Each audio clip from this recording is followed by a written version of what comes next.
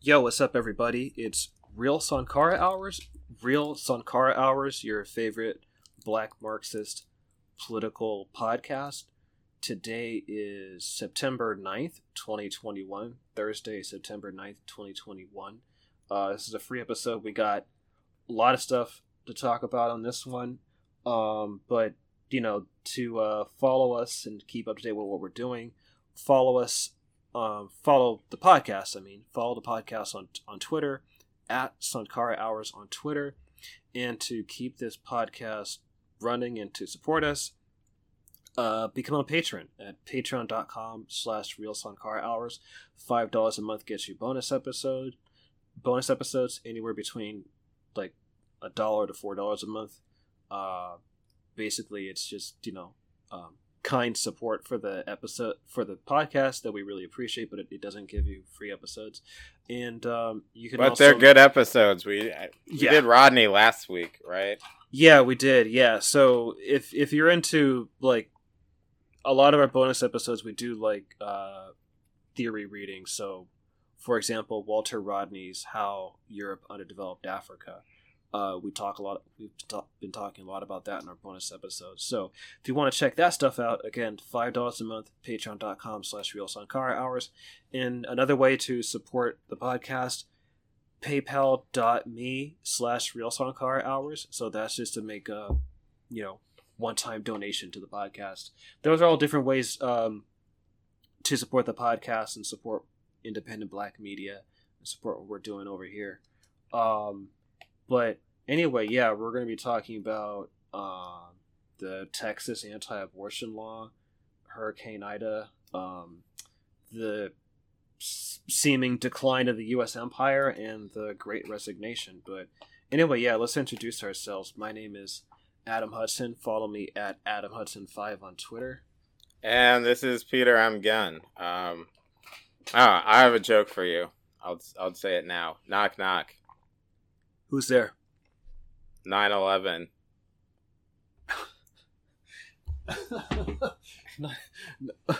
I'm curious where this is going to go. 9/11 who? You said you'd never forget. Oh, that's a good... All right. Sorry, I had to get that out because I guess this will be like, this will be the week where I guess we'll talk about that stuff since we're coming up. Yeah, 2 days, it'll be 20 years since, we'll get to that later. But, other events have been happening. For example, Hurricane Ida, which, I've been watching and very concerned because I do have some friends in New Orleans. And it seemed to not go as bad, though most of the city was without power, though that's starting to come back. I think it's mostly come back by the time we're recording this, but New Orleans is always in need of a lot of help. It really is kind of like a sacrifice zone for America, I think, in kind of the way it's treated in many ways. And so we'll definitely put some links for that, for like mutual aid people that are actually doing real stuff and not, the nonprofit industrial complex stuff. But, over then its neighbor to the east or west, sorry. It's right. Yes, I do. Sorry. Louisiana borders Texas is what I'm trying to say. Yeah, that's the west. Okay. Cause you were talking about the hurricane, before we go on to Texas, cause the hurricane also did some damage to New York City, and there's been like some very devastating footage of the immense flooding in New York City,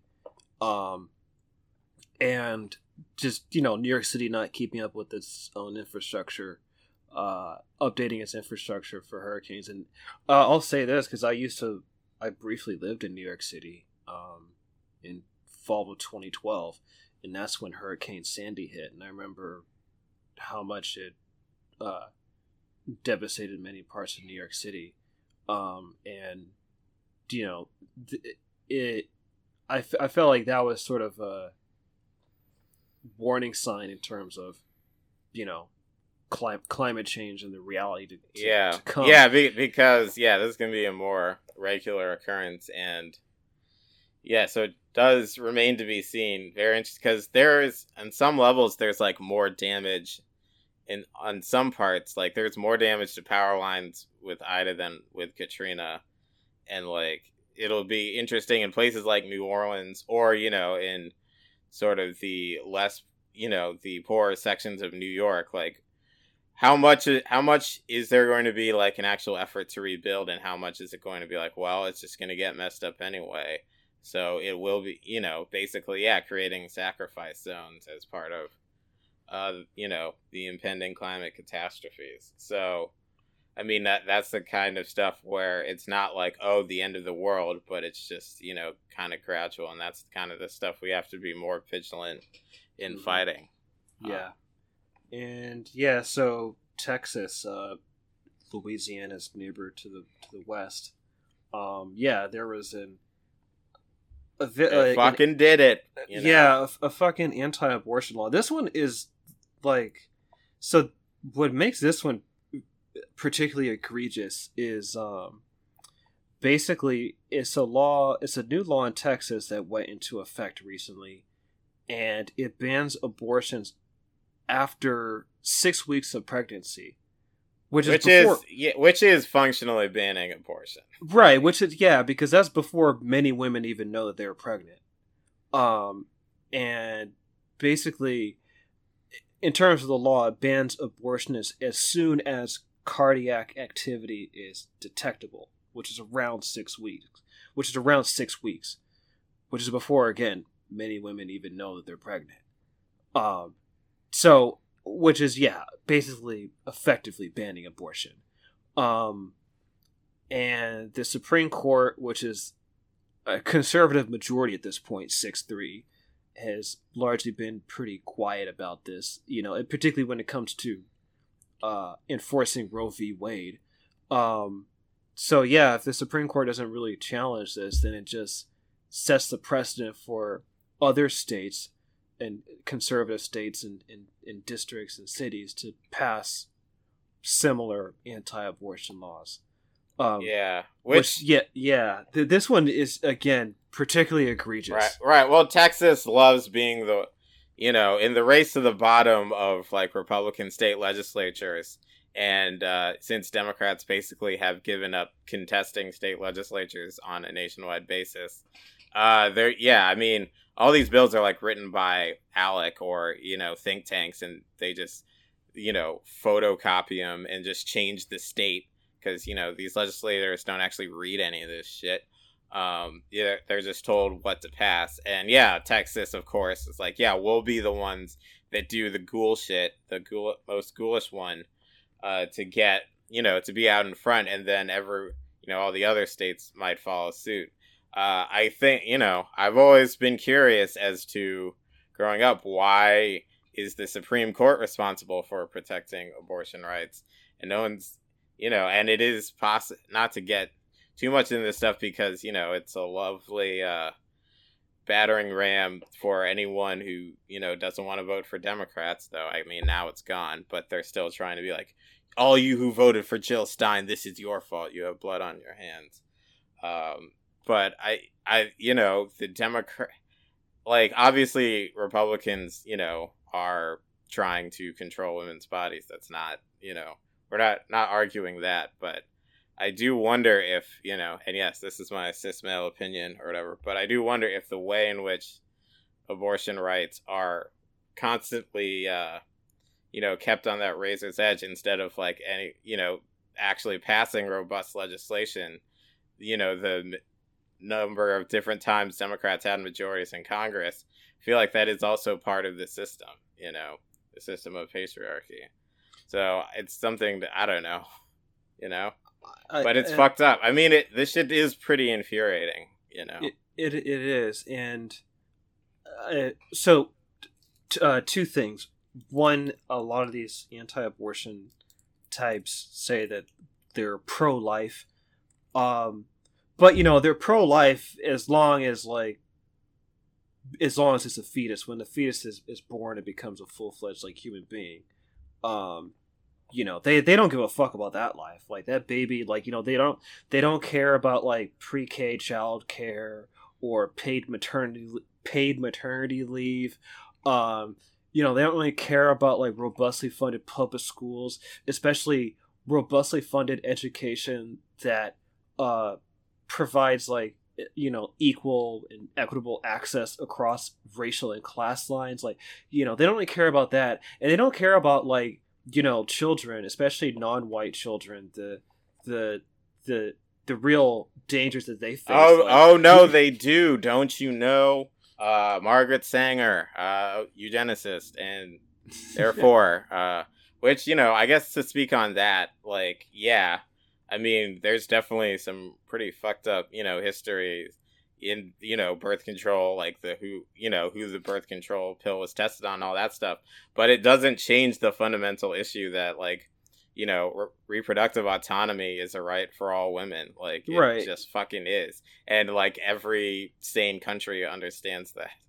Yeah, well, I mean, look further south, Mexico. I mean, Mexico just basically legalized abortion, just recently, actually.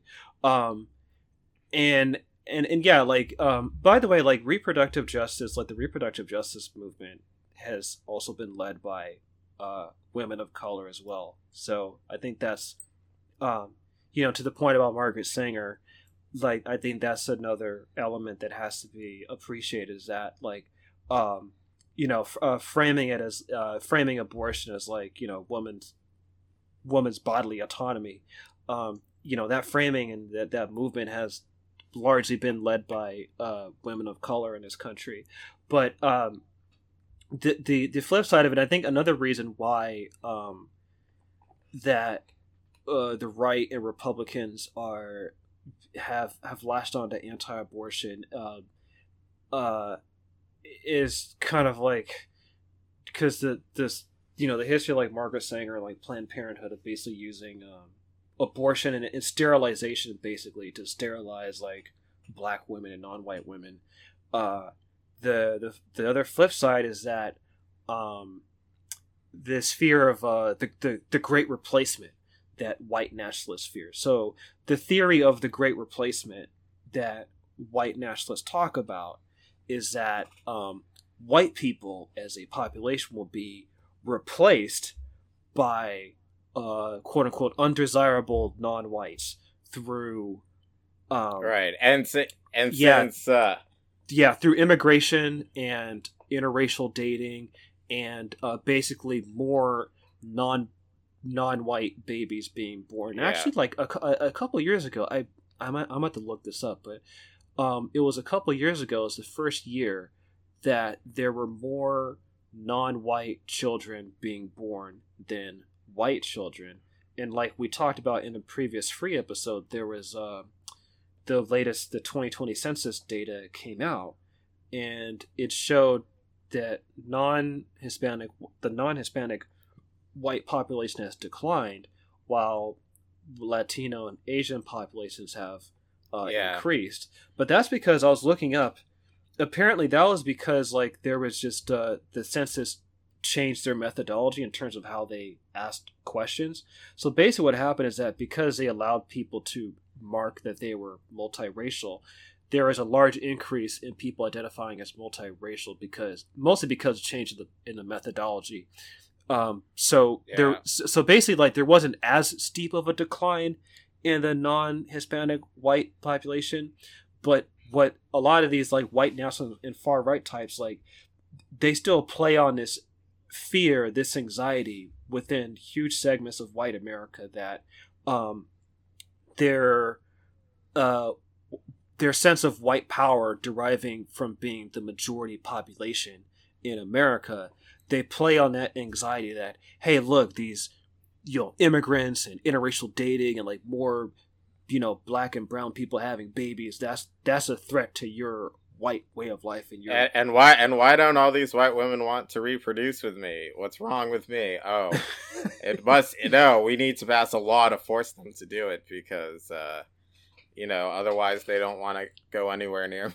Yeah, and that's why, like, and this is how it ties into anti-abortion, because white nationalists aligning with anti-abortion is a way to prevent white women from getting abortions, which is basically like, in their frame of mind, they see the primary role of white women is to produce white babies for the white nation.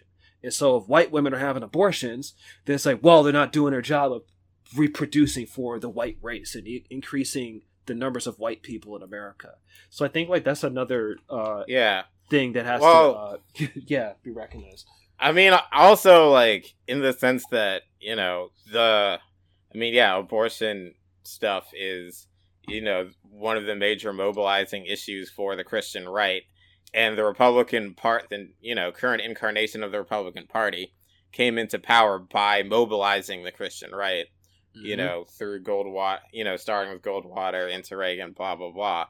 And so that is, like, the Christian right is, like, pretty explicitly white supremacist. Like, that's white Jesus and, not just Protestantism, because also but, like, American Catholicism is, basically Protestantism at this point, in the sense of, like, that manifest destiny, like, white, like, European white people, were chosen by God to construct America, with, and then rule the world. I mean, that, like, that is, the Christian right believes that, and this is, like, the mobilizing issue for them, and sort of they had to keep it on a slow drip, to keep, mobilizing, and of course, I guess it was kind of like something that they had, I don't know, there's all these rules, of course, whatever, that, Republicans and Democrats hashed out in the 70s and 80s, like, so they could share power more effectively, and then the Republicans like, we're just going to do all this,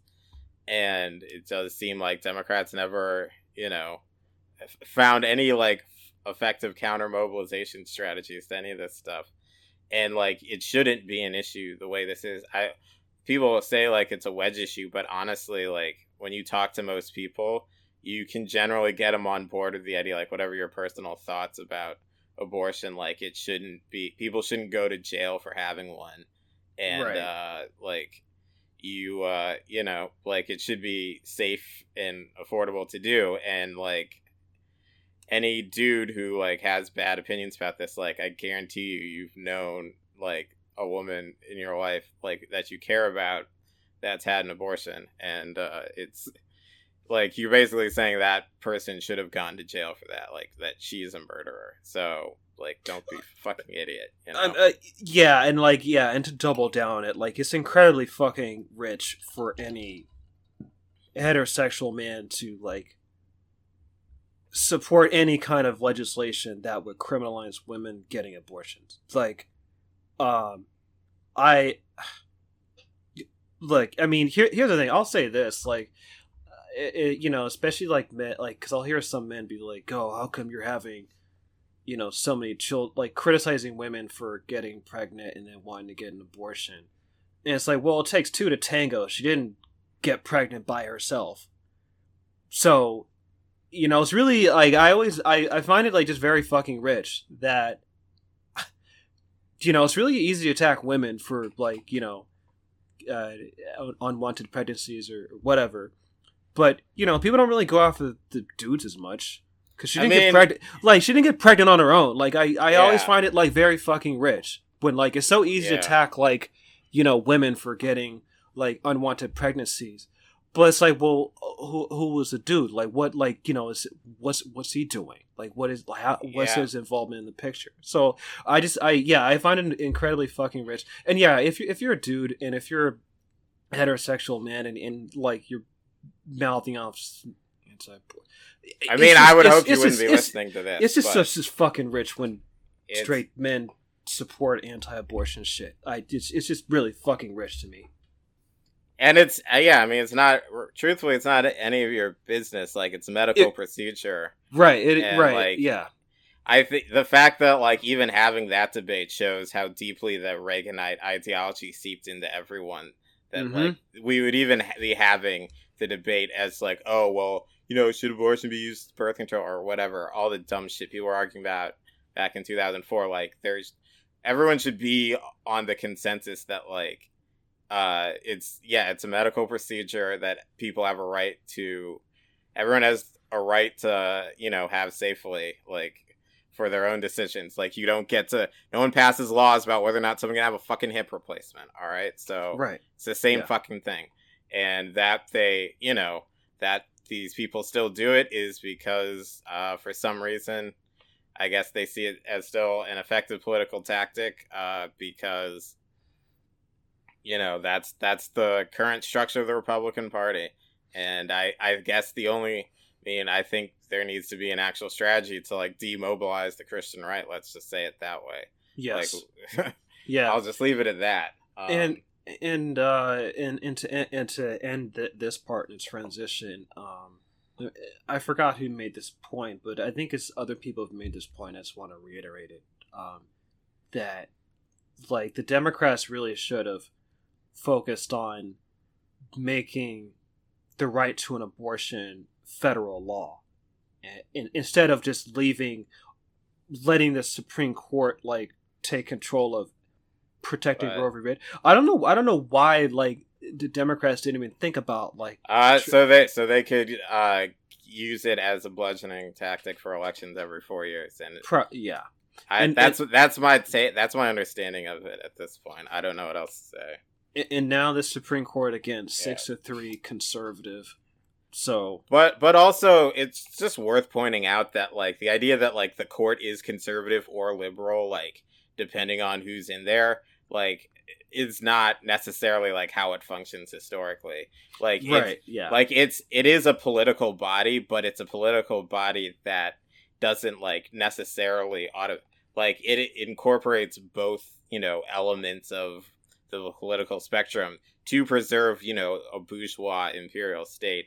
And so it makes rulings based on sort of like what, it sees is best for, social order. I mean, like the Supreme Court wasn't progressive. Wasn't like, oh, well, the Democrats got in a bunch of liberals to, in the 50s so that like we got Brown versus Board, like, or, oh, well, it's just because, the liberals of the day in the 1890s, like, or whatever, they've lost, they didn't get their justices in, and that's why we got Dred Scott. So, it was actually, or Plessy versus Ferguson, it was actually the fault of the people who didn't vote. So, why Plessy versus Ferguson got issued. I mean, or whatever, shit like that. I mean, I'm just saying people need to, like, have a broader historical view of what the Supreme Court actually does, so we don't end up in these kinds of situations.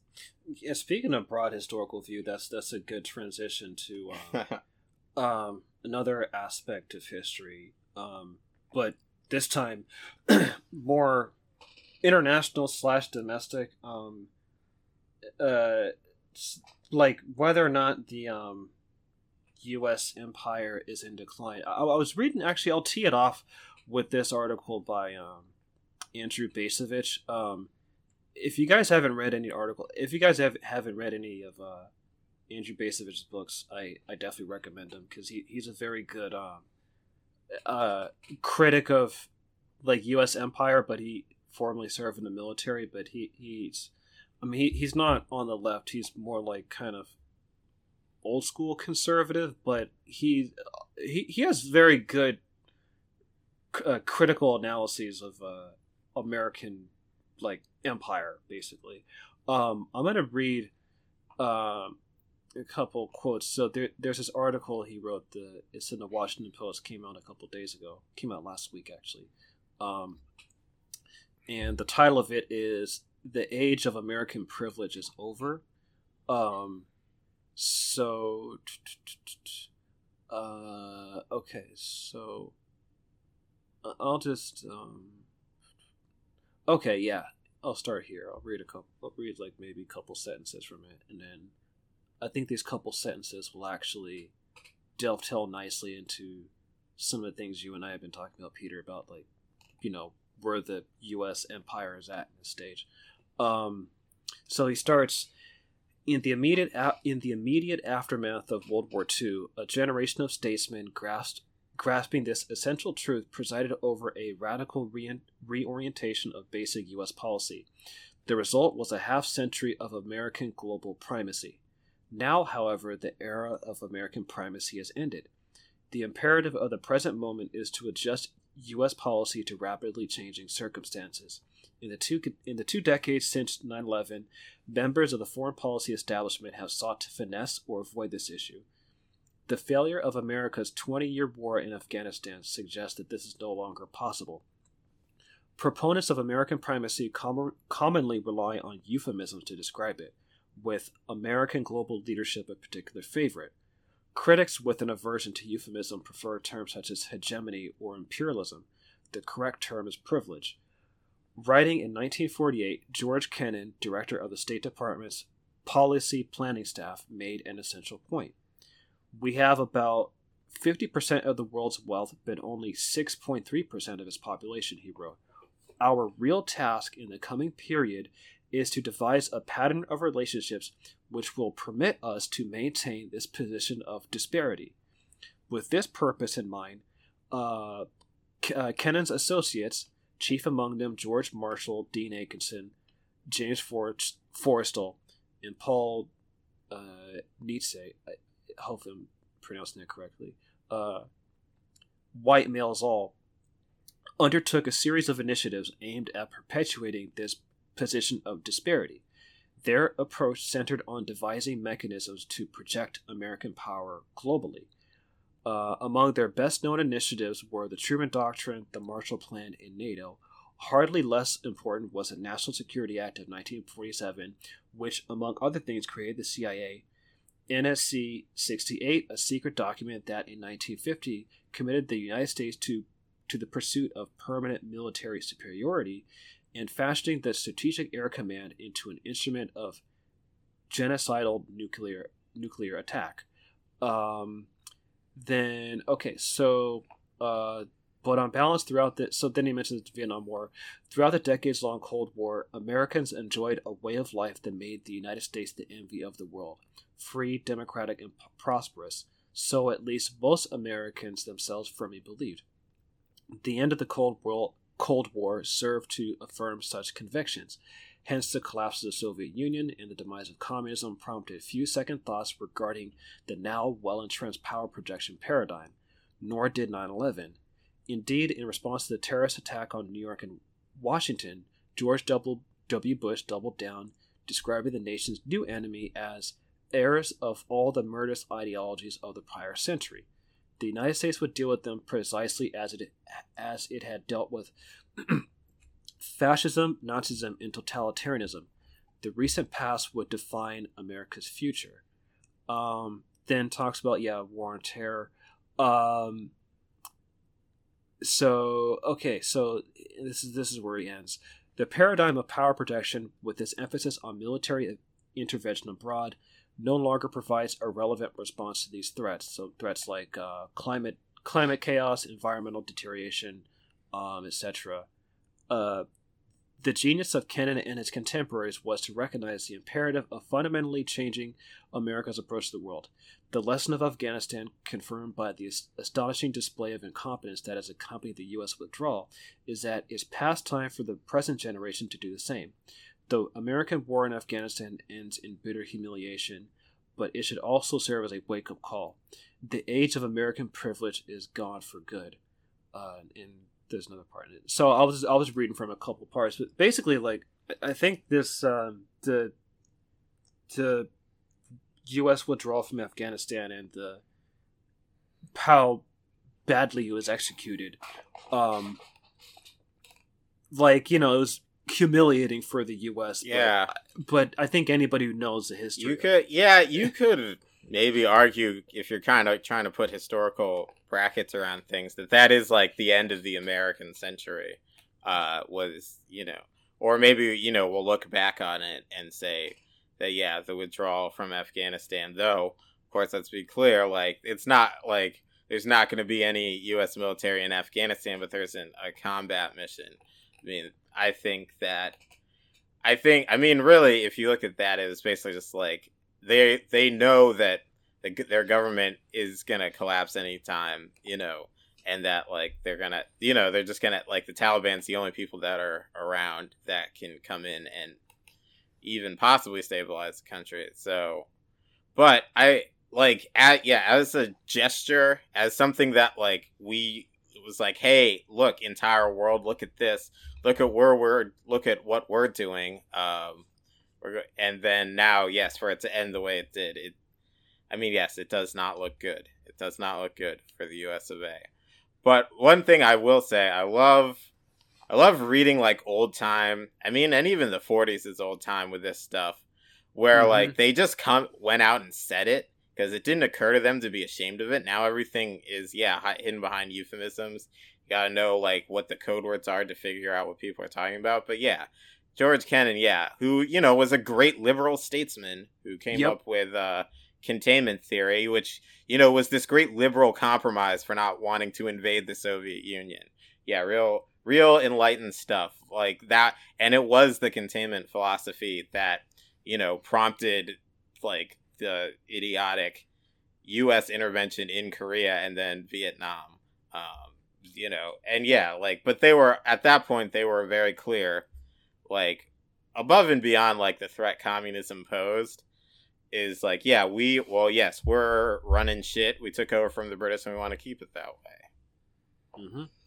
Yeah, and I think the U.S. war machine, the global war machine, especially, like, the new infrastructure, the new stuff that was added, particularly with the institutionalization of targeted killing through drone strikes and other means, that's not going anywhere. The bases and all that, like, I don't think the hundreds of bases the U.S. has globally, like, they aren't going anywhere anytime soon. So the U.S., like, imperial war machine is not going away. But the primacy, like, America's imperial primacy, like, that post-Cold War that really stretched into 9/11, like, that kind of post-Cold War, like, America is number one, baby, kind of imperial primacy. Yeah, that's taken, I think, a real acute decline. I think the Afghanistan withdrawal is probably the most, like, overt example of it. But I think, like, there are other signs of imperial decline occurring. Because I think it's something I've been thinking about, even in the context of last summer's protests, the uprisings after the police murder of George Floyd in May of 2020, and the protests that continued pretty much throughout June, and that spread globally. I think, like, it sparked some it sparked, like, I think it kind of raised some people's consciousness a bit about the nature of institutional racism in the United States, and also what America is as a country. Because I think, like, there are a couple things that happened prior, and then the George Floyd uprisings were a major sort of, like, tipping point in that. So there was, the Obama years. Because remember, like, I mean, if we go back to the Obama years when Obama was first elected, there is this idea that, like, America was entering, like, a post-racial society with the election of Obama, because there are people thinking that, like, okay, you have a black man, man of African descent, who's the president of the United States, a country founded on slavery. So people took that example as, like, okay, that means, like, racism is close to ending. Like, we're making real progress when it comes to racism in America. Then, and this is something I keep harping on whenever when I try to bring this up, is that because I remember covering the first wave of Black Lives Matter protests, the Ferguson uprising in late 2014, and one thing that struck out to me that I don't think was asked enough is, like, there were all these cases of police killing of black people, and at this time, like, there was documented video evidence just because of the rise of, like, the cell phone camera at the time, the late 2000s, early 2010s. There were more people with cell phone cameras and were able to capture, like, videos of police brutalizing and killing black people. So there's more evidence to show something that's been existing in America for a long time, but now, like, there's actual video evidence of it. And so then there was all these protests, like major protests throughout the country in 2014. And what I don't think enough people asked was, not enough people asked, like, what does it mean to have a black president who was elected for 2 terms, not just 1, but 2 terms, and still have clear evidence pointing to police brutalizing and killing black people and other non-white people, but particularly black people in the United States. And the Obama administration didn't really do much about it in terms of like, there was no, like, real police reform. There was some, like, I think he put a couple police departments under a consent decree, but that was temporary because once Trump got in and once Jeff Sessions got in, like, they just ripped that up. So the consent decrees weren't really much. There was no real changes institutionally within policing across the United States. And then Trump got in, and so now, like, like, America, like, white America's racist uncle has become president now, and people are like, oh my god, like, how could this happen in America? There's this racist Cheeto. And it's like, well, okay, I guess you weren't paying attention. And then the George Floyd uprisings happened last summer, and I think, like, basically what I'm getting at is that I think what it seems to me is, like, there's been in some rising consciousness among some people about what America is as a country. Because if there's clear evidence that, like, you can have a black president for 2 terms and there's still racism in America, and you can have a black president for 2 terms, but then the next president is an overt white, so, like, a very, has an overt, like, white nationalist base that got him elected. So you can have some, a veneer of racial progress, and then have a backlash that puts you go backward and you reverse it. And you also have declining wealth for black people, like, it to the point where, like, it puts black wealth to the point where it probably was back in, like, the 1930s and 40s before the Civil Rights Act. So, okay, you might have, like, some bit of, like, progress, but then there's a backlash. Things get, in many ways, things get worse or they stay the same. And so I think, like, I've been noticing some people asking questions about, like, okay, but what is America as a nation? And basically, like, this is what I mean about imperial decline, is that I'm noticing, like, an increased jadedness with American identity and American history and what it really is. Because I think a lot of people, including some on the left and definitely a lot of liberals, believed in this notion of progress for America. They're like, yes, America, its greatest sin was slavery, but there's some progress, and that progress makes America great as a nation. Yeah, arc of universe is long but bends towards justice, and especially coming out of the Bush years, because the Bush years seem like ancient history at this point, which, I mean, it is basically a historical period at this point, but I remember, like, the NPR listening, tote bag wearing types, I mean, they were not big on America, after, like, the sort of, extreme, like, Toby Keith, giant flag that covers the entire football field with the flyover shit got unleashed, but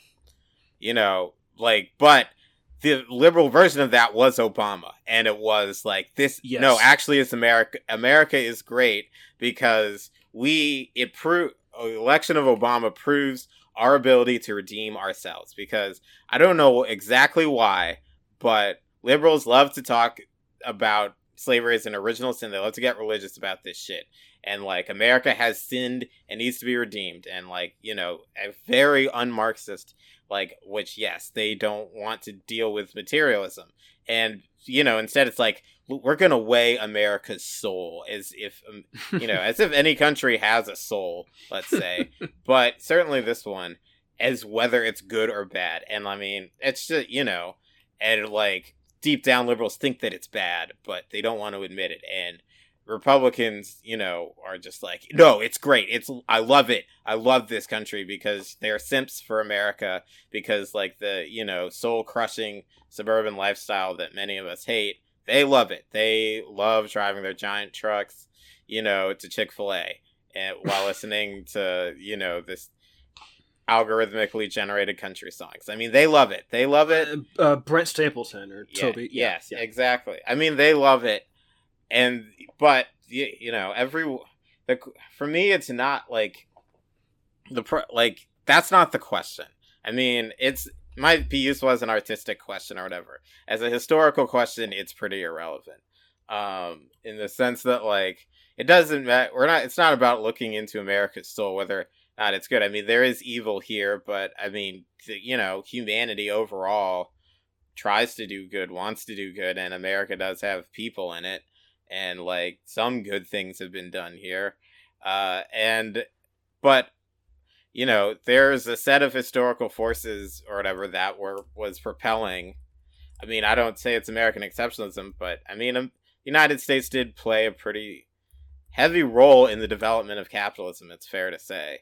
And, you know, the American empire is basically the entire structure on which, like, the international, like, global capitalism rests. I mean, you mentioned NATO, and NATO, like, yeah, I mean, European hegemony is entirely propped up by NATO. Let's just say that. Yes.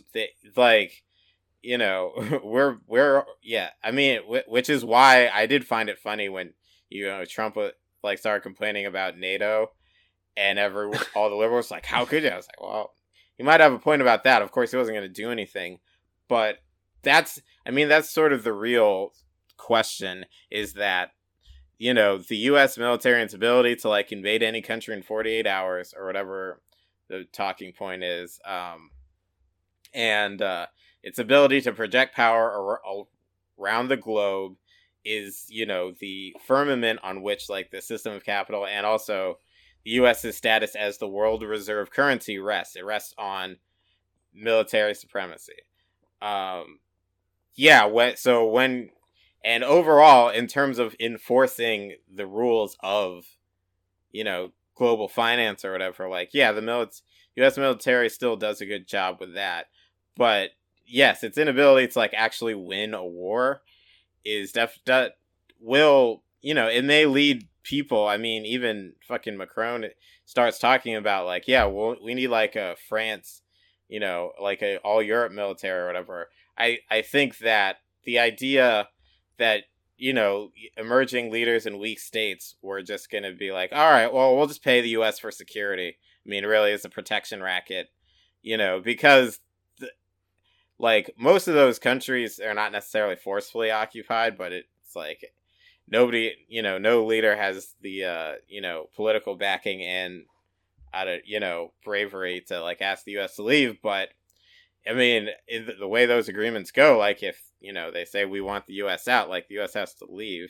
And yeah, so you mentioned, you know, the uprising stuff. I do remember when that was going on. I was like, man, I mean, they'll definitely do what it takes to, you know, to restore order. Like, but, like, if this is an ongoing thing, like, the amount of mobilization needs to keep America under lockdown will hurt its ability to, like, honor all its agreements, you know, in the, like, on the global stage. And yeah, I think just overall people are not really, like, fucking with the US like that anymore. Yeah. But the question is always like, well, you know, I mean, like, Russia's not going to do anything, guys. Russia's always a bit player. But, like, yeah, like, what does what does the world system look like, absent American hegemony? Yeah, and the country singer, I meant to say Chris Stapleton, not Brent. Oh. So Chris I Stapleton. thought you were making a joke about how all their names are the same. I mean, they all. I mean, yeah. In some ways, it could pass off as a joke, but like they all sound. I mean, Luke, Brian, Brent Staple, like they all sound the fucking same. That's it. Their names are probably computer generated as well. Yeah, probably. But one thing I forgot to mention, I think the January 6th riot, at least on the global stage, really. I was talking to a friend of mine from Cameroon. We were talking about it, and he said that like he said that he was talking about, he was referring to the January 6th riot. And he said like, yeah, at this point the United States has no moral authority to lecture other countries about democracy because of the riot. And like he's right, like at this point, because the whole idea, like that was part of like the sort of the myth of, that was like one of the major selling points with American global leadership, or which is basically global American hegemony empire, was that like basically you need to create some myth to justify like imperialism. Like France had the civilizing mission, Britain had its own myth, and then the US's myth is that like we're promoting democracy. Like is quote unquote good for the US to bomb these countries because we're doing it in the name of democracy and freedom. Well, the US just showed its total contempt for democracy and freedom. Like on top of any other, like the U.S. has always had like contempt for democracy within its own political system and way elections are run. But I mean, the January 6th riot itself, I think, was sort of basically almost like America can't really talk the kind of shit that it used to talk. And I think that's like another sign of how much, like, I guess on a PR level. Yeah, basically that was like a major like fucking PR. Yeah, well, yeah. That was like, it became, and the pandemic itself has also been like, America has taken a beating because other like Brazil or India, right? It's like, well, those are countries that can have pretty bad infrastructure already, right? But for poor people at least. But America is supposed to not be that country, and yes, which pandemic's still going on, and still like pretty at ridiculous levels. But the that also is like, no, we don't. Yeah, we might need to take some time to focus on us, because constant expansion really allowed the U.S. to just put off a lot of like real social contradictions. I mean, like getting like one of the interesting things about the history of Reconstruction is basically like, the understanding of what needed to be done was there, and there wasn't initially like the political backing, but basically it just proved too hard. And like Northern capital was like, yeah, well, we can make more money, building railroads out west. So they're just like, who cares about the South, right? And so they basically, are like, all right, well, we'll just give it back to the planter class. And then like, like when they're done building all the railroads and all that stuff, it's like, oh, well, these are basically just like colonial mining towns.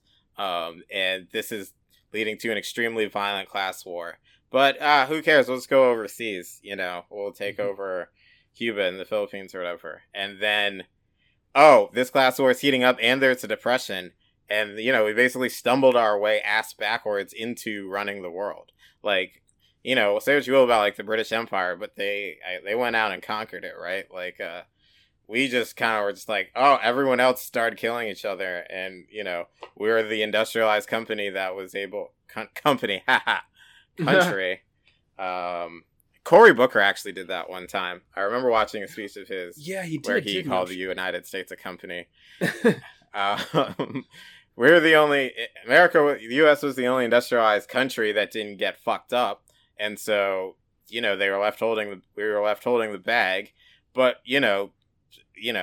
for all the slavery and genocide in our history, I mean, we didn't like go out there and earn it, and so we never really knew what to do with this, position. I mean, the Cold War was, a good enough Soviet Union was a good enough enemy, but after that, it is very hard to really like come up with a mobilizing enemy. Though, I mean, yes, the focus is on China, and we'll use this to transition to just a few things out of China I wanted to make mention to, because that's going to be the real showdown is, yes. Basically the U.S.'s presence in Asia, because, that's definitely stuff that is like only a product of like post World War II. And, China definitely does not want it. And it's like, what's going to happen in Taiwan or the South China Sea or whatever. But the general line is that like China is capitalist, and so it's not an actual ideological enemy. However, and I'm not necessarily going to like get down and like, is China socialist? But I think people, there was a lot made about the restrictions China placed on like online gaming, but that was just like a part of a bunch of different stuff they were doing to combat not only corruption but basically like rein in the tech sector. Like, in the US, like Silicon Valley basically gets to do whatever it wants and no one can even think about regulating it. And China, like, they are, putting pretty stringent regulations on the tech sector, on cryptocurrency, basically to stop all the, like bubble machine stuff that is just like, you can barely even call it capitalism at this point. I mean, and, they made an example of Jack Ma, who is basically like the Chinese Bezos. He, was the CEO of Alibaba, which is basically the Chinese version of Amazon. But, instead of like Jack Ma, being like buying one of the country's leading newspapers and basically,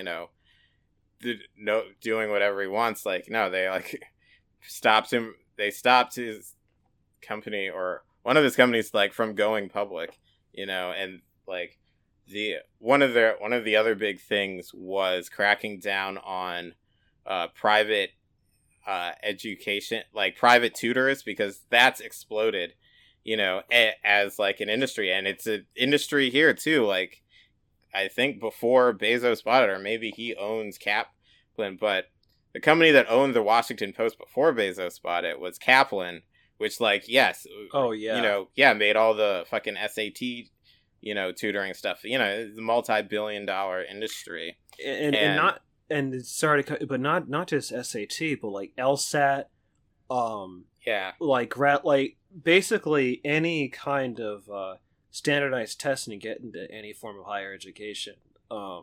Like Kaplan runs a lot of that shit, like for the private tutoring end. Yeah, exactly. And I mean, I think it's refreshing to at least see some country demonstrate an ability. Well, yeah, so they basically like forced all those companies to be nonprofit. And actually one thing I found very funny is they're even moving in on like stan culture among like they issued, a policy talking about like the harmfulness of like online celebrity fandoms. I was like, see, I'm sorry, but you gotta respect them for that. Sometimes that's what I'm saying, is that like I think it's fair to say that President Xi like is serious when he says like, the new sort of principal task China wants to tackle is inequality. I mean, that they basically kind of, built the productive forces, so to speak, in their own, enough to the point where, it's now, about evening that out for everyone. And like, like billionaires do take hits and do lose money in China. And I think that people can have criticisms, though. They should be informed criticisms and not just, well, China has billionaires or whatever. But I do think on some level, like, they do show that there is at least a different, form of political economy other than rampant neoliberalism. So I think perhaps it is fair to say, I don't know if it's a competing economic model, though, or really if any of that mattered, really, because it didn't really matter. Yeah, I don't. But I just wanted to highlight some of that stuff, just because I think it's worth looking at as this stuff goes, because inequality is growing, and like that is like a primary source of social instability. Any fucking historian, social scientist, sociologist, anyone can tell you rising inequality causes rising social instability. Mm-hmm. And so on that note, I guess now we'll transition to the last thing I want to talk about. Yeah, and I'll just mention this and before we transition. I think like the rise of China as a global power, rather than like China being like an alternative economic system, I think that like changes the international game, because China has enough power to rival the United States as a global power. But basically, like, for throughout much of, well, I would say, okay, the Cold War was kind of, I guess you could say the global system was sort of, I guess you could say, bipolar, the U.S. versus the Soviet Union, but like the U.S. was like still sort of and then but after the Cold War, like basically after the Cold War and throughout like post 9/11, the global order has been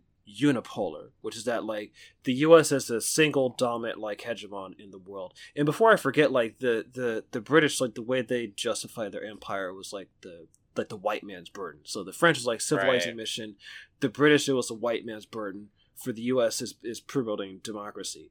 And I think like basically, I think like that era, to kind of conclude this part and to kind of wrap up and then transition, I think that kind of unipolarity or unipolar world order with the U.S. as a single dominant hegemon, I think like we're pretty much at the end of that. And I think the rise of China basically like it is tipping the global balance of power, because like I also think like with particularly like the rising hate crimes against Asians in the United States, it's that to me, I don't think it's just about COVID and the pandemic. I think a lot of it also stems from fears of like China being a rising power that can that actually has like some real leverage against the United States and the West.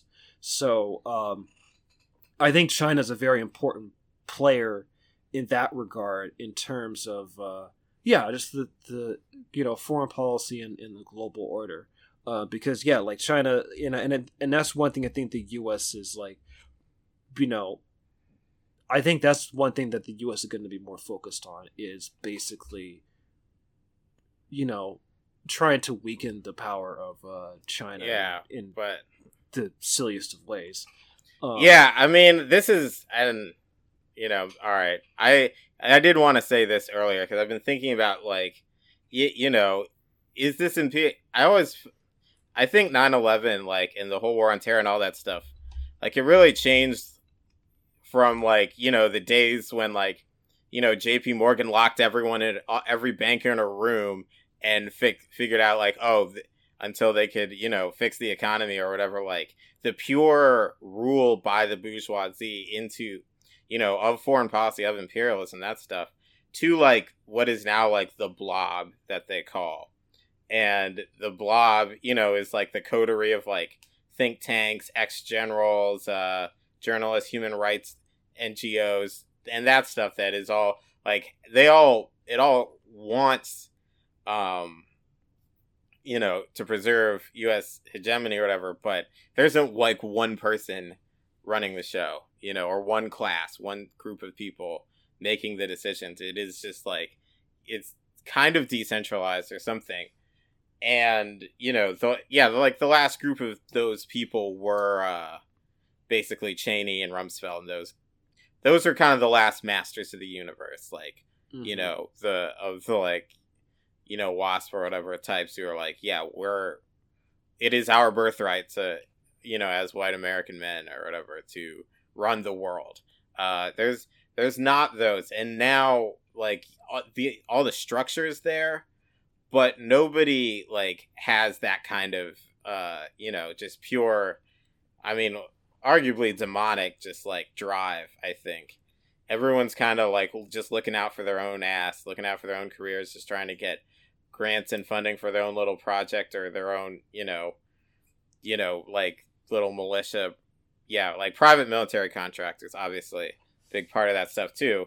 And it does make coordination for anything like, intense, like much harder. And so, they'll try stupid stuff, but they can't really like move to do the kind of, crazy shit they did like in the 50s and 60s. The kind of like secret war in Cambodia, like you couldn't pull something like that off now. I don't think so.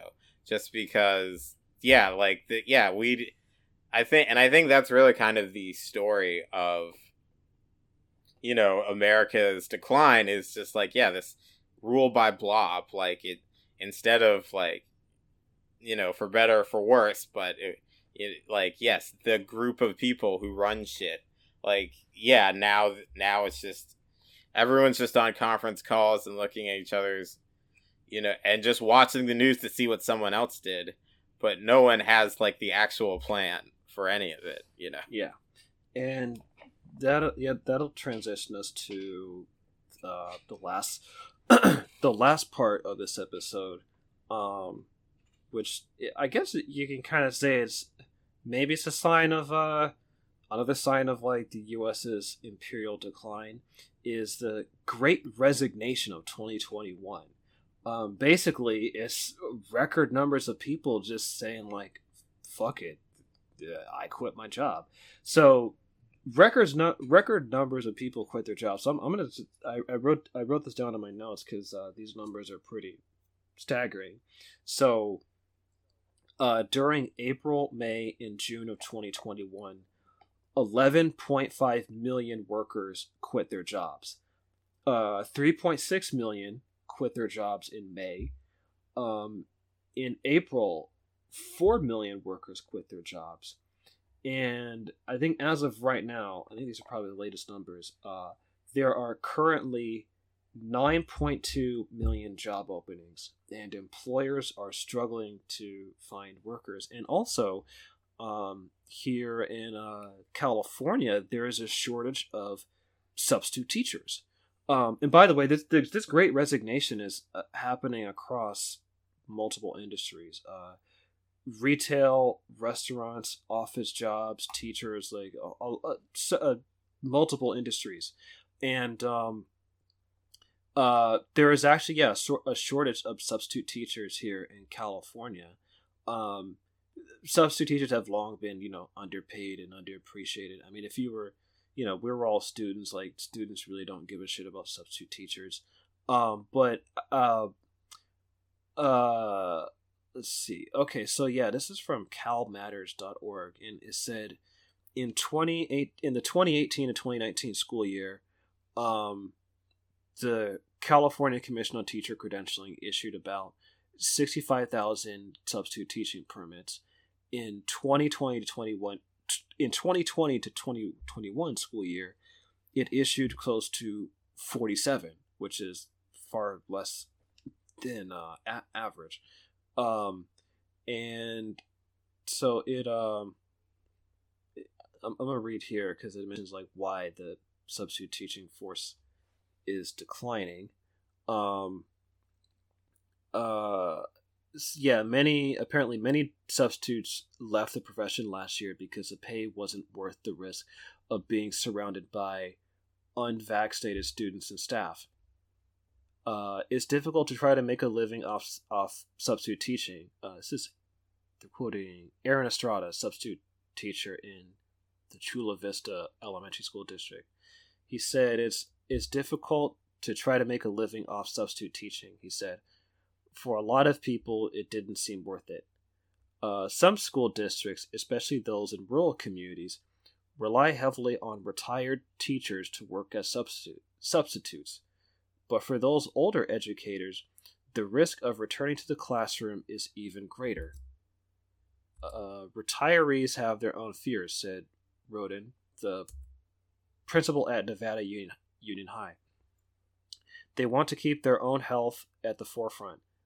Mike Tang, CEO of Swing Education, a company that helps over 200 school districts find substitute teachers, said the sub shortage is consistent with staff shortages in the service sector. It's tough. Substitute teachers have left and haven't come back, he said, and we're potentially trying to compete with all the other industries for workers. Rosie Martinez, the president of the local teachers union at Chula Vista Elementary, said former substitute teachers are reluctant to return because they're making more money from unemployment benefits. At one point, we were only filling about half of teacher absences, she said. That's pretty much unheard of. And yeah, so they're talking about just the reasons for lack of substitute teachers, because schools have returned to in-person teaching, and there's a shortage of substitute teachers because, for age reasons, a lot of kids aren't vaccinated below the age of 12, and the substitute teachers, they're anxious about, teaching in classrooms where they risk being surrounded by unvaccinated students and staff, and a lot of potential sub teachers they don't want to risk it. So now a lot of districts are increasing the pay for substitute teachers to attract them to substitute teaching. But that's just one industry. I'm hearing other industries like people at office jobs, retail, and the reasons I've been hearing are obviously I think the pandemic has just been like a giant reset for a lot of people reevaluating what's important in their lives. A lot of people made more money on boosted unemployment. Yep, that was me. Made more money on unemployment than at their actual jobs. Many people prefer remote work over in person, and especially commuting. You can count me on that. I'm actually glad to not commute, because that can be a fucking pain at times. People want a better work-life balance, and there's a bunch of other things, but I think this is just a really interesting development. I mean, this is definitely something that it's close to home. I mean, I took a few months off to start this year, just because I'm trying to spend time focusing on the book I'm writing or whatever, but also just I'm in a bunch of line cook Facebook groups, and almost every week you see someone be like, I've been in this shit for 25 years, but I just can't do it anymore. And especially service industries, the pandemic itself just has just put a lot more stress. And I think especially when you're in that life, you kind of get on a hamster wheel, and bills pile up, and then you're stuck. You gotta stay in this job, and you gotta put up with whatever crap's going on. You gotta pay the bills, and just make it to the next week, make it to the next month, and you don't ever have time to and then you look back and you're like, 2 years of my life just went by. What the fuck did I just do? And you're like, I didn't want to do that at all. The pandemic gave people time to think, be like, maybe I don't want to do this stuff anymore. Especially, if you're retail, I mean, that shit is objectively not a career. You cannot make a living out of it, or anything resembling financial stability. And so, people are like, well, I'm going to go back to school, or, like when I came back, I was like, I'm coming back part-time, because, I'm not letting this job take over my life again, even if, it's a bit of a financial hit. Because what I actually want to do with my life is more important than, making someone else money. And like, that is, true in every respect. But the whole system does not want people to realize that. And more importantly, the whole system is based on people not being able to make that choice. And, yeah, though unemployment insurance, I think it went away on Labor Day, great stuff, guys there, and oftentimes whenever your bosses talk about, it's like, oh, those fucking lazy workers, they just want to be on unemployment. Like, yeah, no shit. No shit. I'd rather get paid not to work than to have to work. Yes, who wouldn't want to do that? And yeah, just overall levels of precarity. And then, also, like, yeah, a lot of people died, that, did have some effect on the workforce. Like, you go back, like, historically speaking, the Black Plague ended up, like, giving, like, peasants, like, a large amount of power, and it, like, kind of weakened. It was kind of like the beginning of the end for feudalism, because, you didn't have the kind of surplus labor populations to whip into doing what it is you wanted them to do. And I feel very things feel very unsteady with this stuff, because there definitely are, like, supply chain interruptions, and Americans are not used to, like, not being able to get whatever they want whenever they want it. And, if you can say, oh, it's because of those lazy workers, the fucking government giving people unemployment benefits, they are willing to, like, literally just start whipping people so they can, get their, Chick-fil-A on time and fast or whatever. There's definitely a sizable population that, and some of them are in the working class, that are fine with that. But the flip side of that is that, like, workers have more power now than, like, in my adult memory. Like, you have more power to say, I'm not going to do that. I'm not going to put up with that. Because what are they going to do? Like, they can't, I can't tell you how many times at my job coming back, I was like, what are they going to do? Fire me? Like, please fire me. Like, I'll, like, yeah, it's like, no, which is always, like, the fear of, like, well, we'll have someone else, in your place tomorrow. Like, no, you won't. You won't be able to.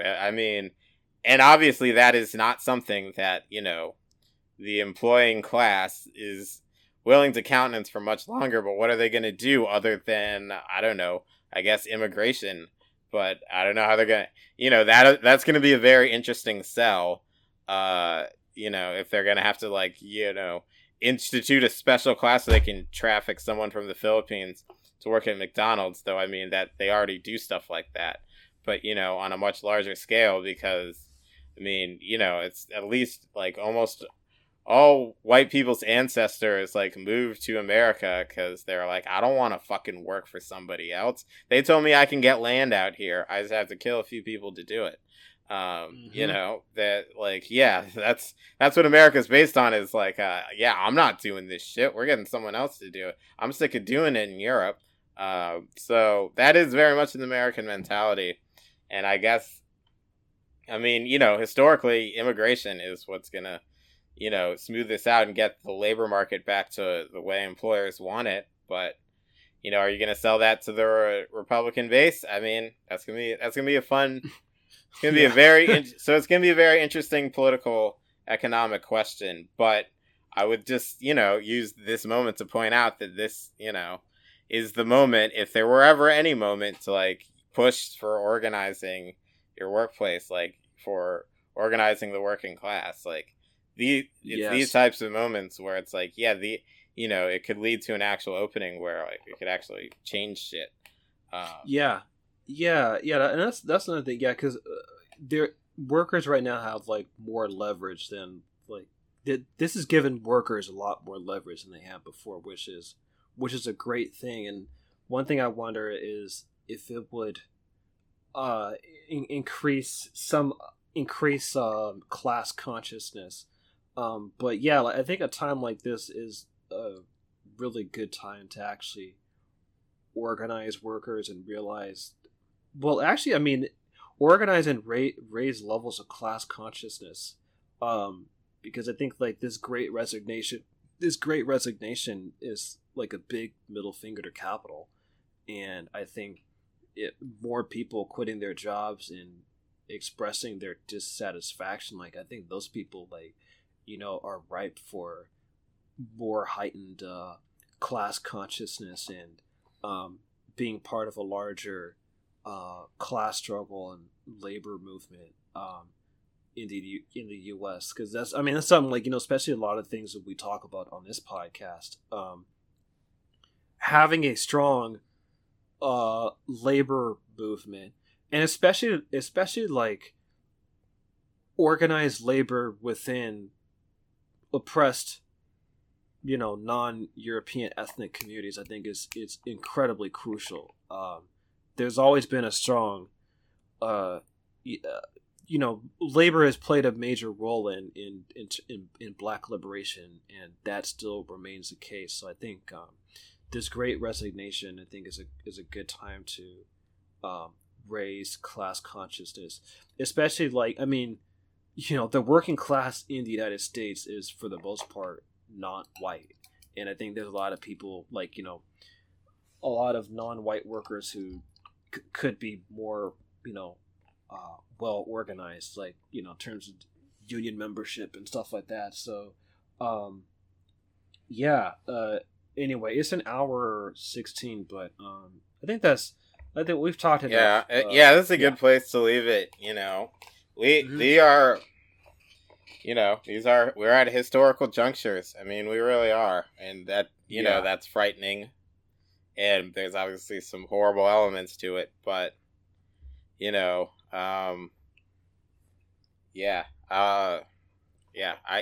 like this, this is the time to take advantage of this stuff, because clearly we've seen what the ruling class like is capable of doing, and this ain't the A team, I feel like, running this shit anymore. This is like I'm like, man, if I can sit here and realize what you guys are doing wrong, like, then yeah, they're fucked up. Also, Bush did 9/11. I just wanted to say that. Not literally, but like, yeah, we did that shit. Other people, there's other places to look up. That's just like very hard. I will just say this, that like the most like, oh, truthers are idiots stuff that I don't think anyone can really refute is that like Saudi intelligence like bankrolled and put the whole operation together, and you really think they could do that and the CIA wouldn't find out about it? Right. Yeah. And since we're doing the 9/11 episode, I just had to get it in there. I also think like 9/11, now that I look back, for our generation, for millennials, because now like Gen Z like are in their they don't remember it. They don't remember a world before it. Yeah, well, here's the thing. I think for millennials, I think for our generation, I think it really politicized a lot of millennials, and I think like millennials who are on the left, a pattern you'll find is that a lot of them were not just 9/11, but the Iraq War and the War on Terror was a very radicalizing moment. Well, it definitely was for me. It definitely played a role in like my and specifically seeing this tragic event happen, and yes, this outpouring of grief, but instantly seeing it weaponized into foreign aggression was something that I didn't necessarily have like the words for it at the time, but it, at the very least, it, and this is happening like in adolescence, like definitely got in me that like there's something very wrong about this society that we're doing this. This is not, this is not what regular people do. That people, it's just like all the other stuff of America, all the just, psychic poison that's just existing in the background. That shit was on full display. And yeah, I think, along with like adolescent depression or whatever, it just, yeah, living in a society where like, yeah, we're going to do this. Like everyone basically knows that we shouldn't, but a small group of people really want to kill a lot of people. And so we're just going to let them do it. Was something that I was, definitely got the wheels turning, just because so much of my political journey is just trying to figure out what the fuck's going on. And I think, yeah, the sequence from 9/11, the anthrax scare, which, just to also say that the people who got the anthrax letters were the ones that were holding out against passing the Patriot Act. That's so just to throw that one out there. But then, yes, into the Iraq War and all that stuff. It's like, yeah, there is something very sick going on here, and trying to figure out where did that come from and what can it actually do. Yeah, I mean, like a million dead bodies later, right? Like, we're just sitting here sort of like, yeah, that happened, but I don't think anyone who like wasn't in Iraq or Afghanistan like really understands the scale of what we did. So yeah. Anyway, yeah, we'll end on that note. So thank you guys so much for listening to this episode. Again, to support this podcast, become a patron at patreon.com/realsuncarhours.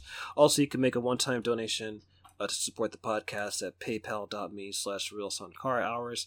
And again, follow us on Twitter at suncarhours. So anyway, that concludes this episode. We'll do our sign out. Keep the faith. And stay dangerous. Take care. Peace.